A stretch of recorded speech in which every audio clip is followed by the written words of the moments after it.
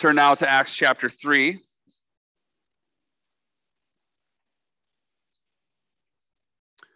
Beginning in verse 11.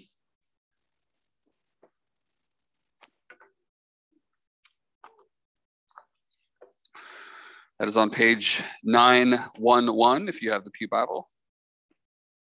Acts chapter 3, verse 11 through 26. While he clung to Peter and John, all the people, utterly astounded, ran together to them in the portico called Solomon's. And when Peter saw it, he addressed the people. Men of Israel, why do you wonder at this, or why do you stare at us as though by our own power or piety we have made him walk? The God of Abraham, the God of Isaac, and the God of Jacob, the God of our fathers, glorified his servant Jesus, whom you delivered over and denied in the presence of Pilate when he had decided to release him. But you denied the holy and righteous one and asked for a murderer to be granted to you. And you killed the author of life, whom God raised from the dead. To this we are witnesses. And his name, by faith in his name, has made this man strong, whom you see and know. And the faith that is through Jesus has given the man this perfect health in the presence of you all. And now, brothers, I know that you acted in ignorance, as did also your rulers. But what God foretold by the mouth of all the prophets, that his Christ would suffer, he thus fulfilled. Repent, therefore, and turn back, that your sins may be blotted out, that times of refreshing may come from the presence of the Lord, and that he may send the Christ appointed for you, Jesus, whom heaven must receive until the time of restoring all the things about which God spoke by the mouth of his holy prophets long ago. Moses said, the Lord will raise up for you a prophet like me from your brothers. You shall listen to him in whatever he tells you. And it shall be that every soul who does not listen to that prophet shall be destroyed from the people. And all the prophets who have spoken, from Samuel and those who came after him, also proclaimed these days. You are the sons of the prophets and of the covenant that God made with your fathers, saying to Abraham, and in your offspring shall all the families of the earth be blessed. God, having raised up his servant, sent him to you first, to bless you by turning every one of you from your wickedness. This is the word of the Lord. Let's pray.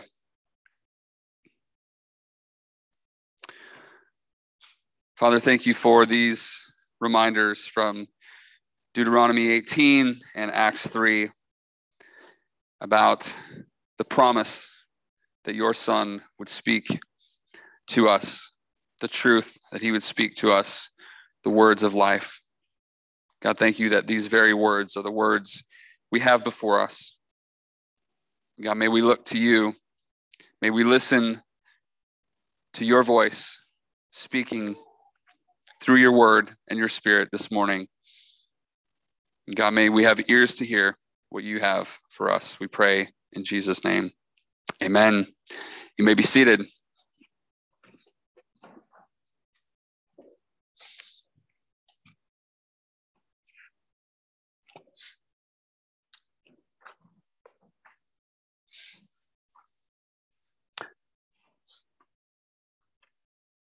To give you an idea of where we're going here, I've been mentioning for a while that we're going to be in the Minor Prophets. We are going to be spending the next 34 weeks, including this week, on the Minor Prophets. There are going to be two opening messages today and next week. We're going to be looking at identity and calling of the prophets, piggybacking a little bit off of what we talked about last week in 1 Peter 2. I would encourage you, especially obviously, if you're here today, you're hearing this message, so you don't need to go back and listen to it. But if you're not able to be here next week, I really would encourage you to listen to that message. We'll be sending out a reminder for those who are not able to be here this week. But we really want you guys to be able to hear both of these first two messages kind of as foundational introductions, I guess, to where we're going here. So after these first 2 weeks, we're going to be spending 32 weeks in 11 of the 12 minor prophets. Obviously, James and some others preached through Jonah this summer. So we're not going to preach through Jonah again, but we're going to be covering the other 11 minor prophets. If you can do the math, 32 weeks, 11 books. We're going to be spending less than 3 weeks per book. So there is a lot of material to cover. There's also in the Minor Prophets, there is a lot of repetition. So we want to cover as much ground as we can, but we also don't want to get bogged down in a lot of specific details. So there are going to be some weeks where there's kind of covering a lot of ground, doing a lot of overview work, but hopefully this week and next week will be helpful to kind of set the stage for that and lay the foundation for both understanding and interpreting the Minor Prophets. Kind of was thinking about it this way: if you have a study Bible, and in the beginning of each book, there's kind of that introduction that goes through themes and background information. That's a little bit what these two weeks are going to be like. It's kind of going to be that setting the stage for what you're going to be reading type of thing. So that's why we really want to emphasize this.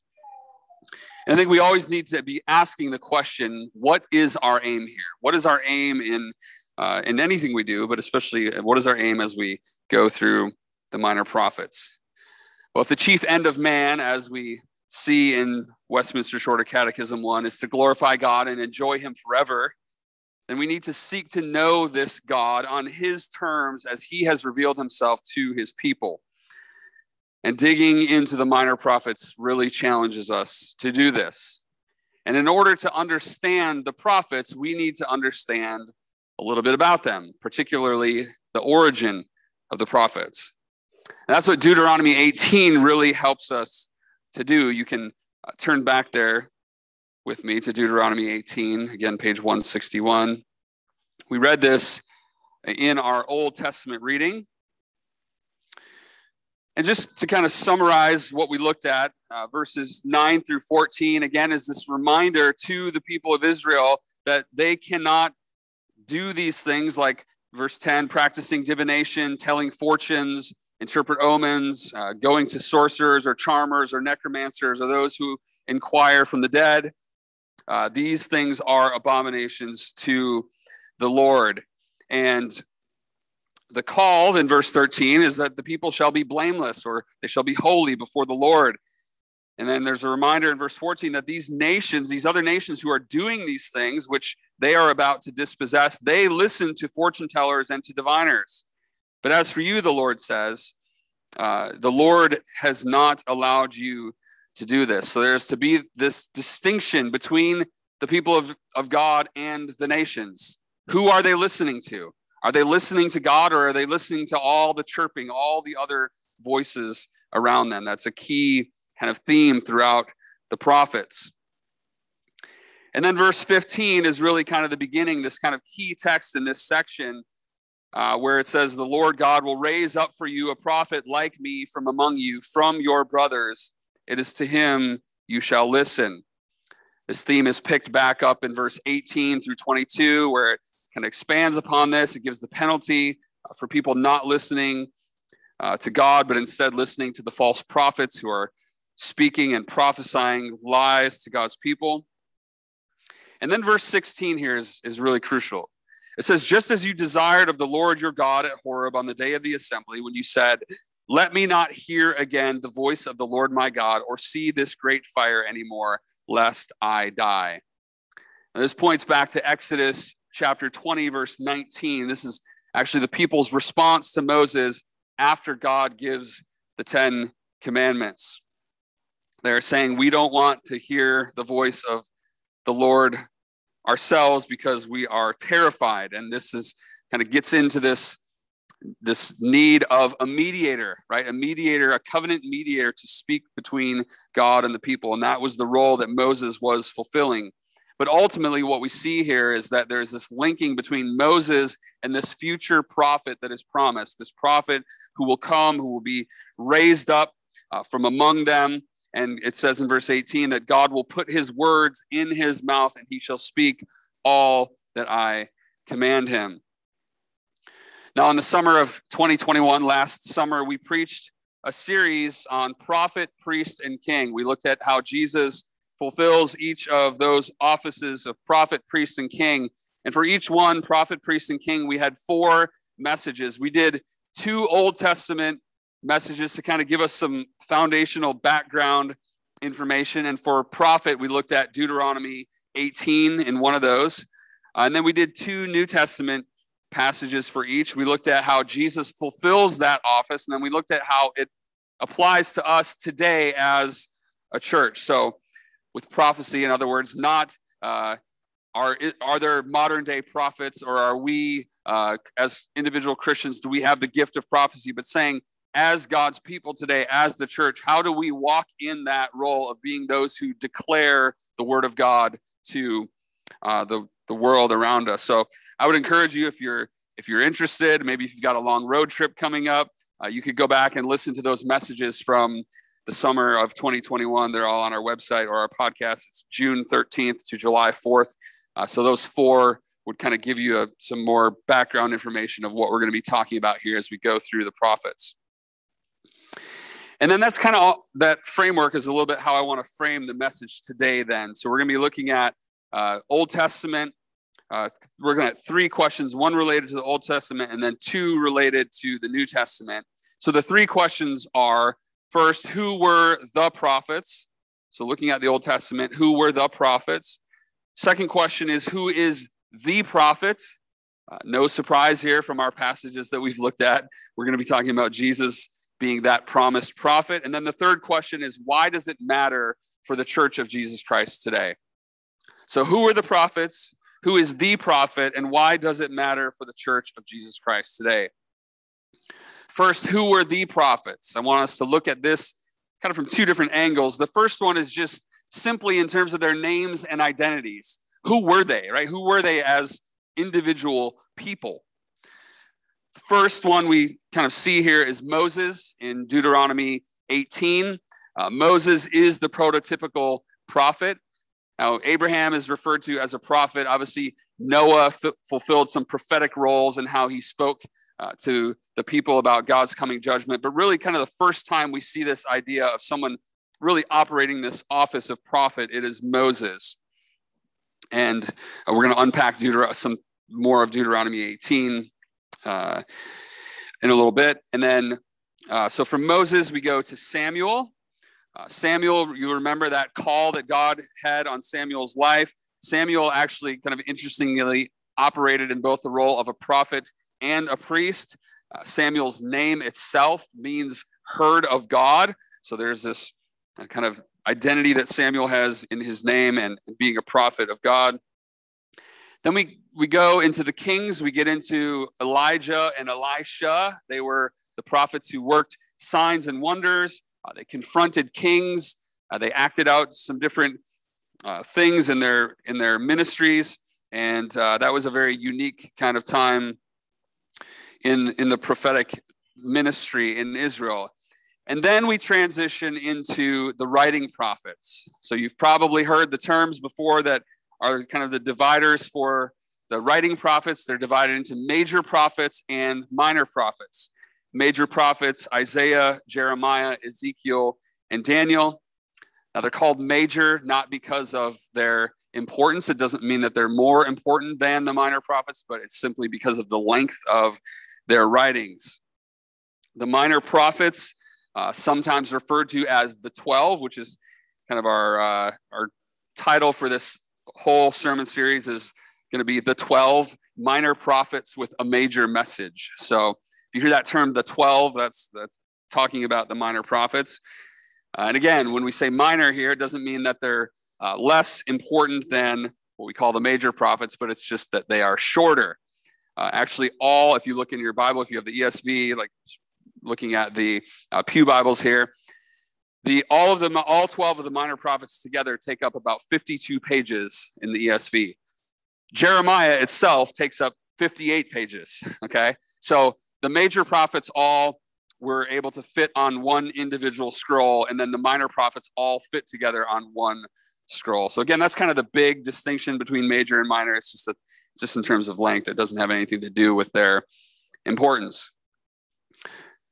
My guess is that if you were to look at your Bibles right now, if you have an actual print Bible, if you hold it up, my guess is that the cleanest looking pages here and the least well-worn pages in your Bible is probably the minor prophets. It's not where you spend most of your time. If you are looking for a place to go for just maybe to be encouraged in your day or to find a verse to send to a friend, you're probably not going to the Minor Prophets. You might even be wondering, are there any encouraging verses in the Minor Prophets at all? Let me tell you, yes, there are. But again, it's probably not the first place we think to go to. Thomas Michamisky, he in his preface to his massive, he's got a commentary, probably 800 pages. It's huge. It's in our office. In the preface to his massive commentary on the Minor Prophets, he writes this.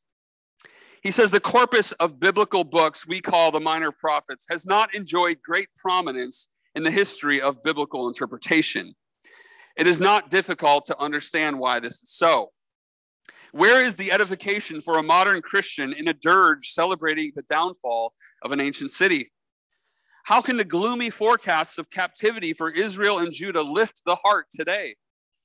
The Minor Prophets seem to have been preoccupied with nations and events that have little relevance to today's world. And then kind of sarcastically, I think he says, how unlike the New Testament they are. But he says, a careful study of these prophets, however, reveals that many of the themes they expound transit the Testaments. They speak of the love of God as well as his justice. Their prophecies are not all doom, but are often rich with hope. Now, this speaks a bit to the second angle that we'll consider, and that is the office of prophet. So we looked at the individual kind of identities. Now we're going to look at the office. One way to think about the prophets, and we have it in our sermon title today, is that they are covenant enforcers. They are enforcers both of God's covenant and his law. James is going to be talking about that a bit more next week when we look at the calling of the prophets to be covenant enforcers. But that is who they are. We'll see what that looks like more next week. They are also foretellers. If you turn back now to Acts chapter 3, we're spending the bulk of our time here now in Acts chapter 3. We'll see this element of them being foretellers. In Acts 3:18, it says, but what God foretold by the mouth of all the prophets that his Christ would suffer, he thus fulfilled. Now, this foretelling, we need to be clear here, is not mainly in a predictive sense. There are elements of that in the Minor Prophets, but the main idea is that they are declaring the word of the Lord. And what did they declare, the word and the will of the Lord? What did they declare then when they did this? Mainly two things. And there are these major themes that we'll see repeated in the next 8 months. These two kind of major themes, and we've talked about this a lot in different times as we've been in some prophetic literature, is that the two themes are judgment and exile. They kind of go together. Judgment and exile, and then restoration. So we see here in our passage this idea of judgment in Acts chapter 3. Look at verse 19. Repent, therefore, and turn back that your sins may be blotted out. Down to verse 23, then it says, it shall be that every soul that does not listen to that prophet shall be destroyed from the people. So there's this need for a repentance, for turning, and there's this warning of destruction or being cut off from God's people. Then the other side of the coin from judgment and exile is restoration. We see that in Acts chapter 3, starting in verse 20. So they're told to repent. Verse 20, that times of refreshing may come from the presence of the Lord, and that he may send the Christ appointed for you, Jesus, whom heaven must receive until the time for restoring all the things about which God spoke by the mouth of his holy prophets long ago.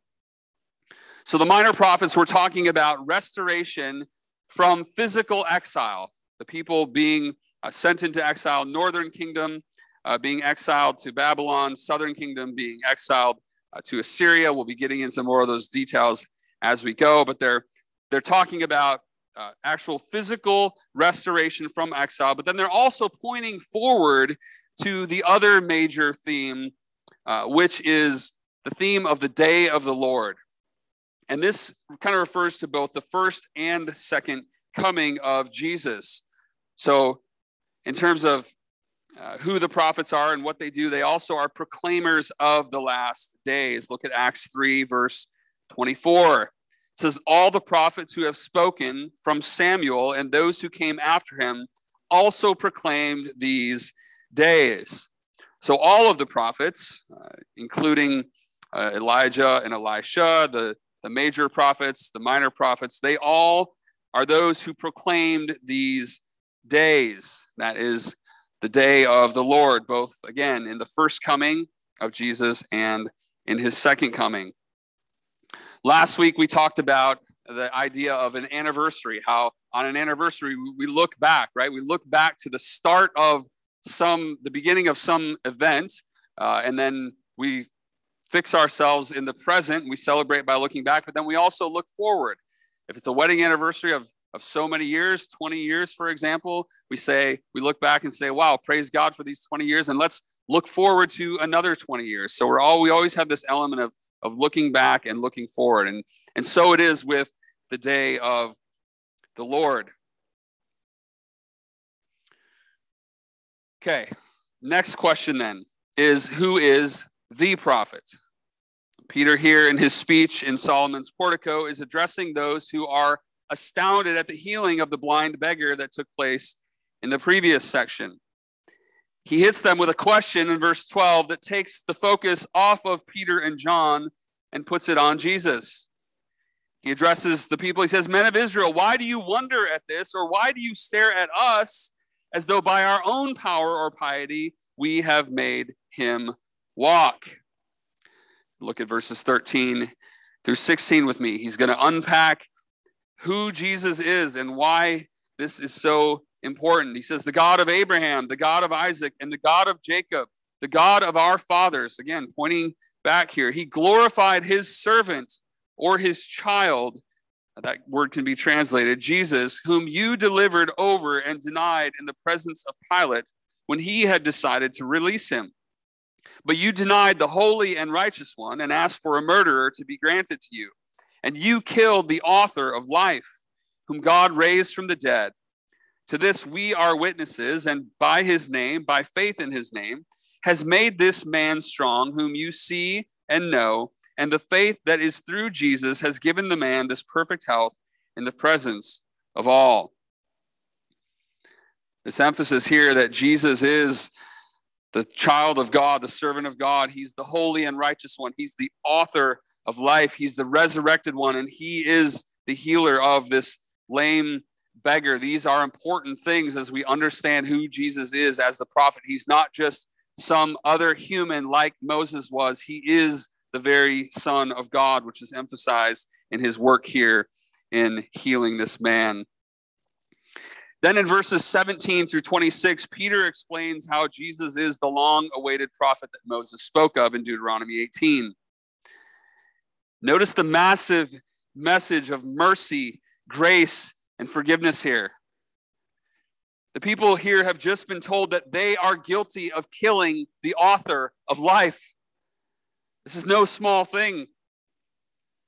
And now they get the words from Peter in verse 17. I know that you acted in ignorance, as did your rulers. And then verse 18 essentially says, and you should have known because God foretold it. In other words, if you would have paid attention to what the prophets said and what they had been speaking even up until this time through the word of God, you would have recognized who Jesus is. Verses 19 through 20, as we already looked at, they hold out the hope of repentance, of refreshing and restoration. That was the message of the prophets. That is the key focus of the prophets. It's being reiterated here to God's people, even as they're being accused of killing Jesus.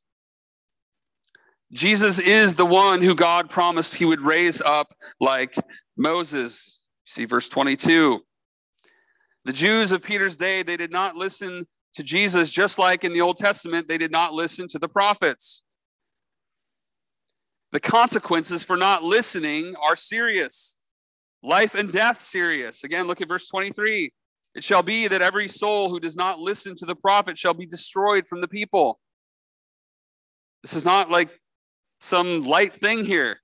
This is talking about being destroyed and cut off from the people. But again, God is merciful and gracious. He's slow to anger and abounding in steadfast love and faithfulness, keeping steadfast love for thousands, forgiving iniquity and transgression and sin, as he said to Moses in Exodus 34. And we see this faithfulness of God to his people in verses 25 and 26. He says, you are the sons of the prophets and of the covenant that God made with your fathers, saying to Abraham, and in your offspring shall all the families of the earth be blessed. God, having raised up his servant, sent him to you first to bless you by turning every one of you from your wickedness. Now, while these verses are obviously speaking to first century Jewish descendants of the prophets, it's not excluding all of those who would believe in Jesus afterwards. We are those who are blessed because of the offspring of Abraham. We are those who are in Christ and therefore also spiritually offspring of Abraham. We are recipients of these promises. And as God's people today, as the church, there is a solidarity that we share with these first century Jewish believers who became believers in Jesus, as they were also looking back to the minor prophets and the messages that the prophets communicated about the coming of Jesus. So there is a solidarity that we have with them. This is very similar to the truth that is also communicated by the author of Hebrews in the opening lines of that great letter that we preached through this past year. The author of Hebrews begins, he says, long ago at many times and in many ways, God spoke to our fathers by the prophets. But in these last days, notice that language, we're going to be seeing that throughout the minor prophets. In these last days, he has spoken to us by his Son, whom he appointed the heir of all things, through whom he also created the world. Notice the parallels here to Acts chapter 3. Jesus is the author of life.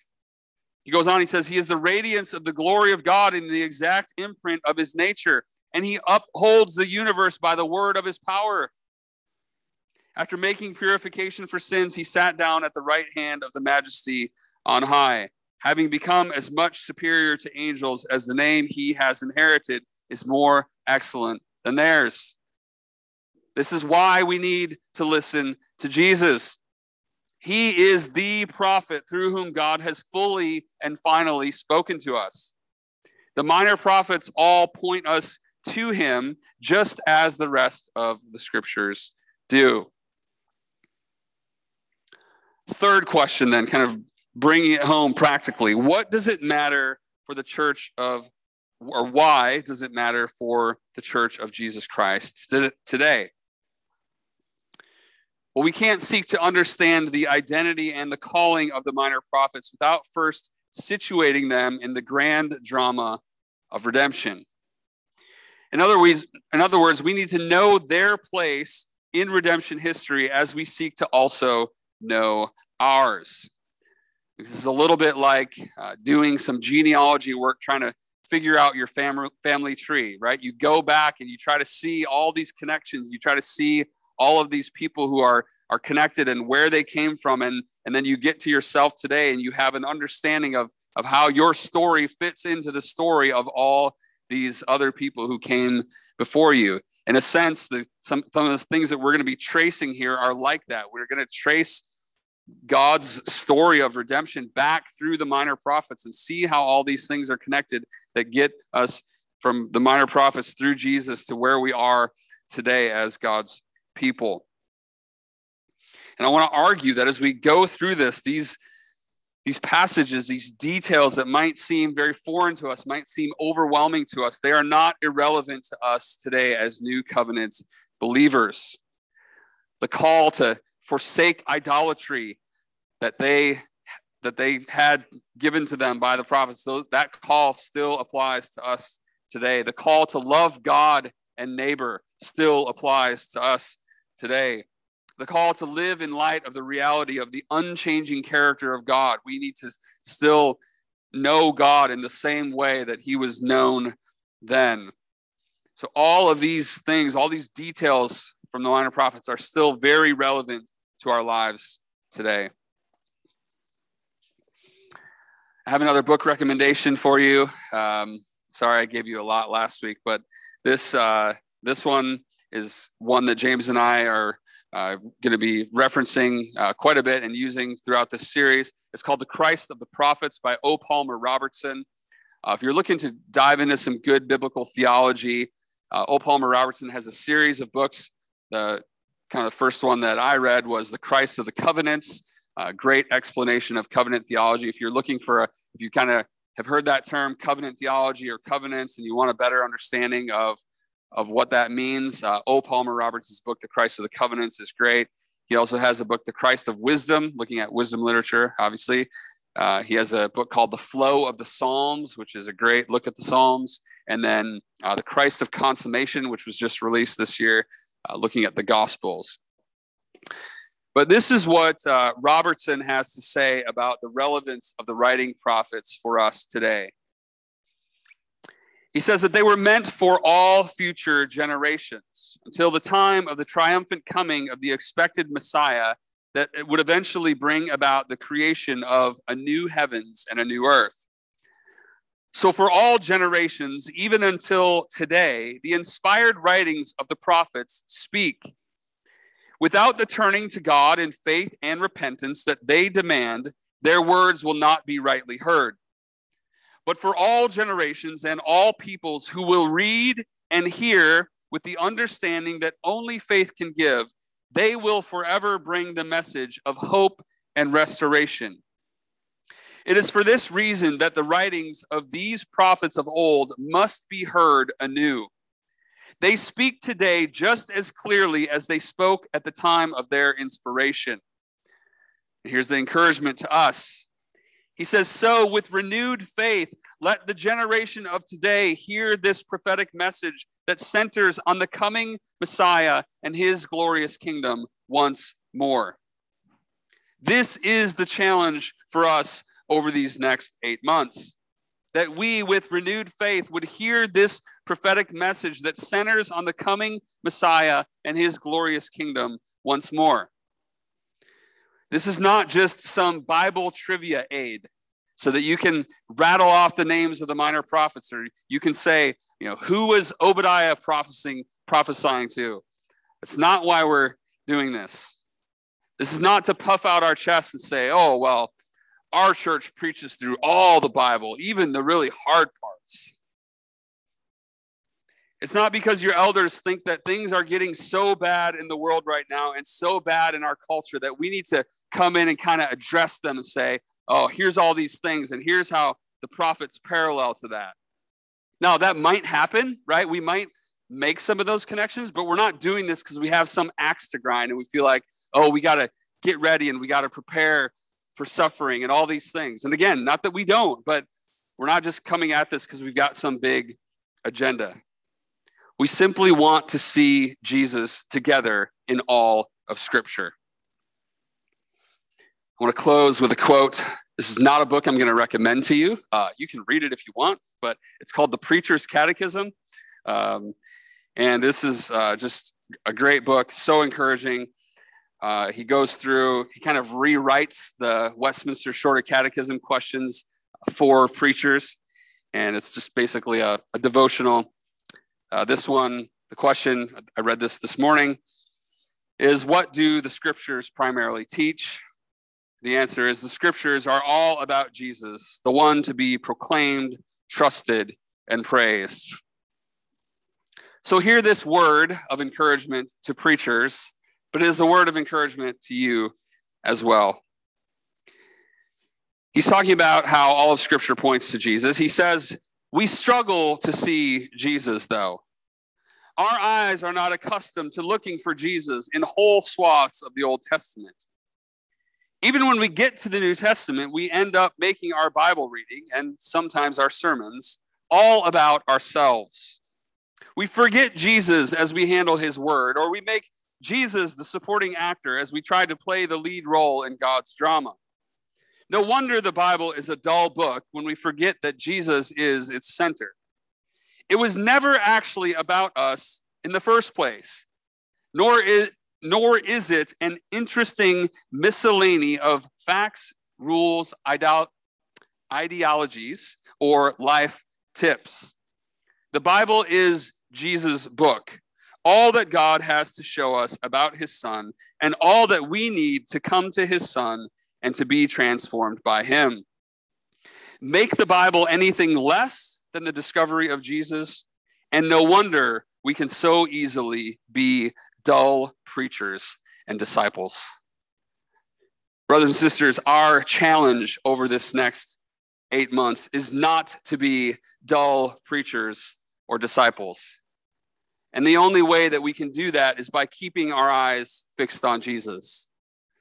Let's not get lost in crazy visions of flying scrolls and all of the judgments against all these nations. These details are very important, but we can't miss Jesus in those details. And that is what we need to be held accountable to so that we don't become dull, and what we want to encourage you all to do so that you hear and you follow Jesus.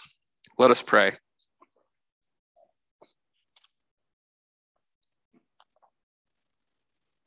God, we thank you so much for your faithfulness. God, for your steadfast love, for your mercy, for how we can look to the scriptures, we can see your patience with your people. God, how you have been slow to anger and abounding in steadfast love. And how that was not just some thing for Israel as they wandered and as they were sent into exile, but it is true of how you are to us today, God, as your church, as those who are prone to wander, as those who forget your goodness and your grace and your mercy in our lives, as those who need to be renewed and to be pointed back over and over to who Jesus is and to what he has done for us. So God, as we set out on this long journey over these next 8 months through the minor prophets, help us not to lose sight of what it's all about. Help us to be reminded, God, that you are the one who speaks to your people. You are the one who reveals yourself to your people. God, that we would see, that we would hear, that we would know you more through your word, that we would love you, God, that we would lay down our lives, that we would be sent out into the world as your ambassadors, proclaiming the good news of the one who laid down his life for us. It's in his name that we pray. Amen.